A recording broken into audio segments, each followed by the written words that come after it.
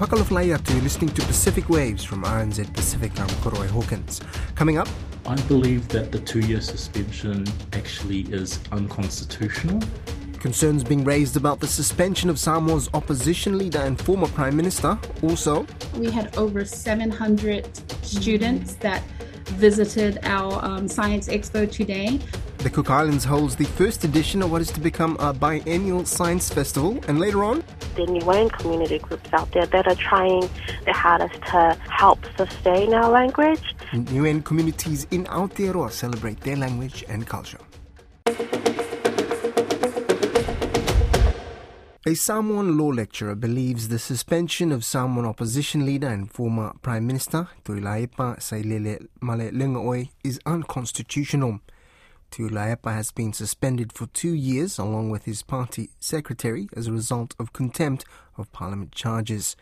Auckland University's Fuimono Dylan Asafo says Samoa's constitution states every electorate needs to be represented and people have a right to vote for someone who will represent them in parliament, and to take that representation away is unconstitutional. Talofa lava and welcome back on Pacific Waves. Dylan, maybe let's start by winding the clock back a bit. Give us a little context for what has happened this week. Yes. So back in August 30th, the Supreme Court said that the parliamentary motion to suspend 2 HRPP MPs, Tuilaepa and Leailipule, was invalid just because they didn't have the right to reply or to give their side of the story, basically, which is essential to the Constitution, that there should be a right to fair trial, where they should be able to respond to the allegations made against them. And so the Supreme Court essentially said this will go back to Parliament to decide what to do from there. And so we had Parliament meet earlier this week, and they revisited, gave Tuilaepa and Leailipule the chance to provide their side of the story, to follow what the Supreme Court said. And so after that, they accepted the recommendation by the Privileges and Ethics Committee to suspend the 2 HRPP MPs for 2 years. Now, we've also had some comments. While the HRPP caucus didn't speak, Tuilaepa did say a little bit, and so did Fiame. Can you just sort of explain for us the different views and opinions aired there? Yeah.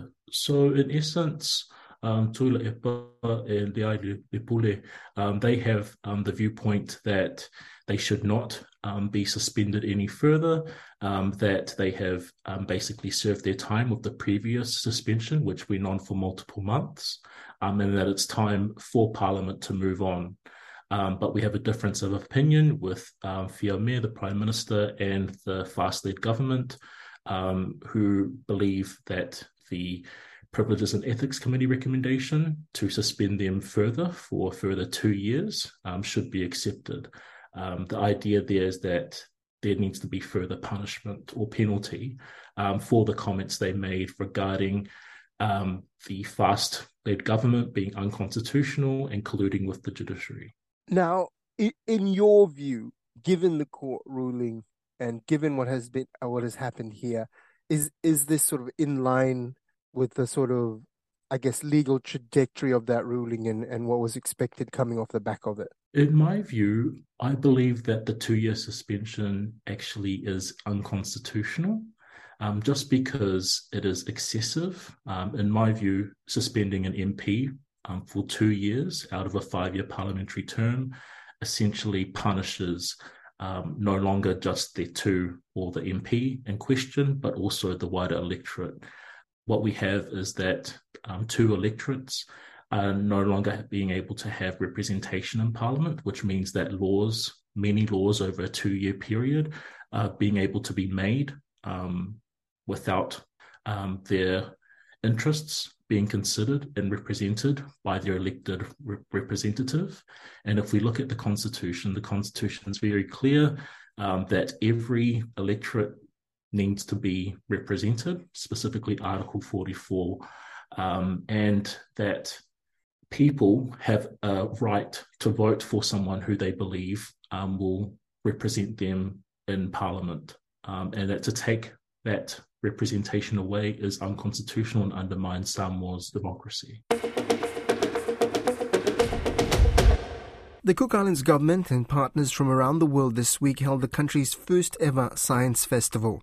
The country's Prime Minister, Mark Brown, opened the festival on Monday local time at the National Auditorium in Avarua, Rarotonga. Hundreds of students, their family members and people from the wider community and even tourists attended the festival throughout the week. It featured scientific talks, interactive experiments and demonstrations and displays with equipment shipped in by participating universities and industry partners from Australia, New Zealand, Hawaii and around the region. After the opening on Monday local time, I spoke with two members of the planning team for the festival, Melina Tuiravakai from the Cook Islands Prime Minister's Office and Emily Eastgate, Science Engagement Coordinator Pacifica at Tuhura Otago Museum, the organisation which initiated the festival. Melina Tuiravakai kicked off the conversation explaining the purpose of the festival. So it's a long-term partnership with all of the key stakeholders that we have on board. So for this year in 2022, the theme has been the synergy between traditional knowledge and science. And the Prime Minister today announced that the Prime Minister of the Cook Islands announced that the theme for 2024 will be space. And so that we are looking at encouraging, the idea for the Science Expo is to encourage and inspire and empower our youth and our community in the Cook Islands and all throughout Pacifica to actually get involved in STEAM, which is science, technology, engineering, arts, and maths. So that's the whole idea, is to inspire them and empower them and give them opportunities to look at things in their own island perspective and their environment, that they can actually see that science is important. The Prime Minister also mentioned that for us, traditional knowledge is science.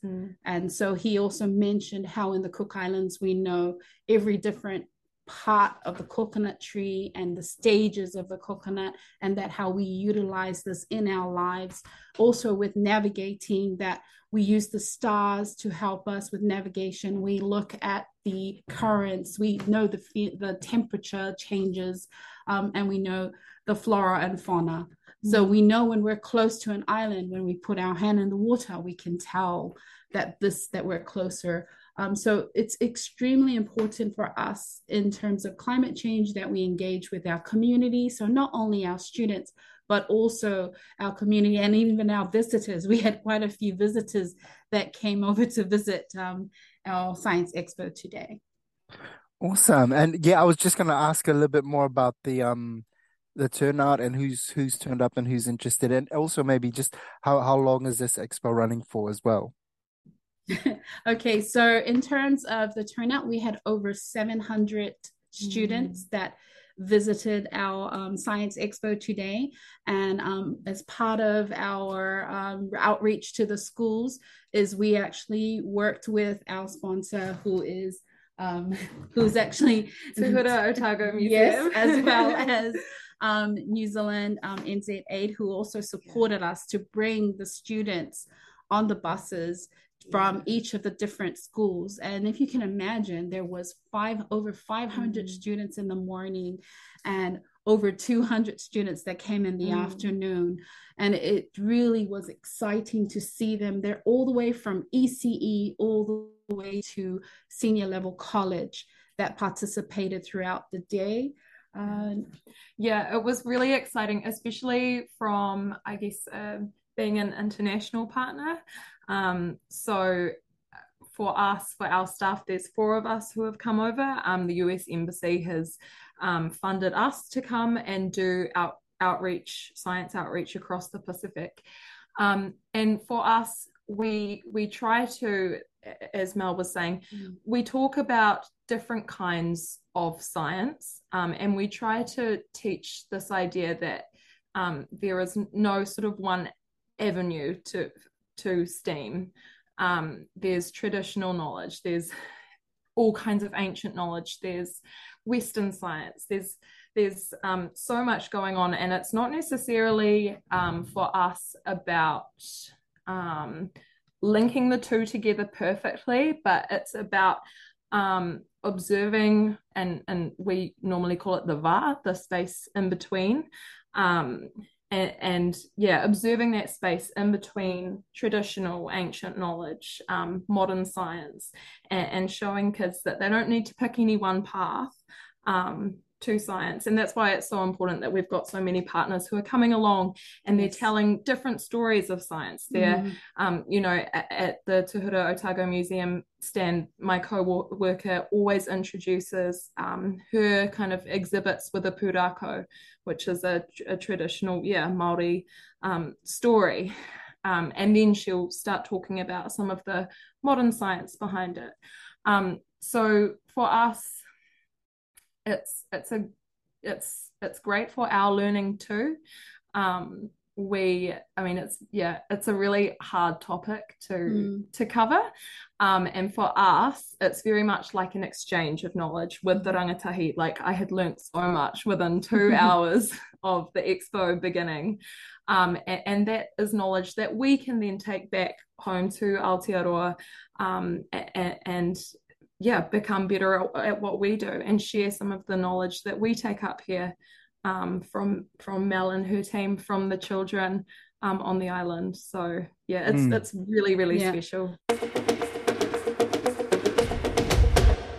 After 2 years of COVID restrictions on large gatherings, the Niuean community in Aotearoa, New Zealand, have gathered to celebrate their Language Week. However, Whangahau Niue, or the Niuean language, has been registered with UNESCO as an endangered language, and Niuean leaders and community groups are being urged to explore solutions to ensure that the language continues to be spoken by current and future generations. Susana Suisuiki spoke with the chair of the Niue Youth Network, Amba Utai, who began by explaining what the network is about and the challenges young Niueans face to speak their mother tongue. NYN, or Niue Youth Network, was founded in April 2015, and we are a youth group that is branched off under the Whangahau Niue Trust. And the Whangahau Niue Trust is it's like the community organisation that plans Niue Language Week for New Zealand. Such as coming up with the themes, coming up with the calendar events for Niue Language Week. We fall under Whangahau Niue Trust, which is great because we get their support 100%. So this year's Niue Language Week theme is about sustaining the language and culture, but it's the same theme across other Pacific languages as well. Do you think the Niue language is endangered? Personally, yes. And it is evident as well. But I know that there are so many, small community groups out there, Niuean community groups out there that are trying their hardest to implement, different sort of resources and activities or events that would help sustain our language. In my household, for example, we don't speak Niuean. And it's only the parents that speak Niuean, and also like our aunties and uncles. But our generation, it's quite hard to hold a conversation in Niuean. So I could definitely agree with that statement. But I can also see that we are trying to do something as well about that. Yeah, so speaking of our younger generation, what do you think are some of the barriers that young Niuean face, especially those who are born and raised overseas, when it comes to maintaining languages? Yeah, thank you for that. I personally think that it would be social media, the use of technology, that's all in English. Like the people that we hang around, there's only so many Niuean groups out there. And it's not unless you are associated with that group, then you actually hear the Whangahau Niue.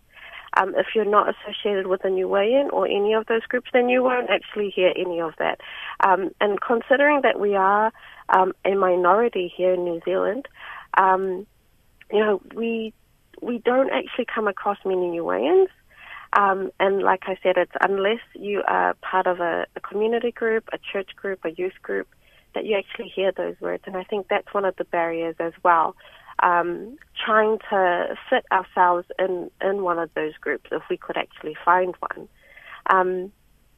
but I can see that, there are parents out there who are trying their best to put their kids into Niuean dance groups, getting them to learn songs, dances, and that's a great start. But yeah, I think that's one of the barriers that I could see here in New Zealand. What's been some of the highlights that the network has achieved since its establishment? So Niue Youth Network, we have definitely got a lot of engagement from not only Niuean youth here in New Zealand, but also overseas. And the part, so Niue Youth Network on Facebook, so that page is part of a online social media movement, aimed at encouraging our whatanui to embrace the love of being Niuean. We often hear that if you don't speak Niuean, that you are not considered to be a Niuean, and that's something that I totally disagree with. If you have a small bit of Niuean in you, then you are Niuean. So it's definitely a platform to encourage the everyday use of Whangahau Niue and to connect Niue youth in New Zealand, providing networking opportunities as well. So Niue Youth Network, we host different events throughout the year for Niue youth and also by Niue youth. And I think some of the highlights that we have had is actually engaging with some of the Niue youth that we've never met before. And just promoting our Whangahau Niue via our online platform. That's Pacific Waves for today. Remember, you can download us for free to your device from Spotify, iHeart, or Apple Podcasts. If you're using Apple, please leave us a rating so others can also find us. Motolu kia.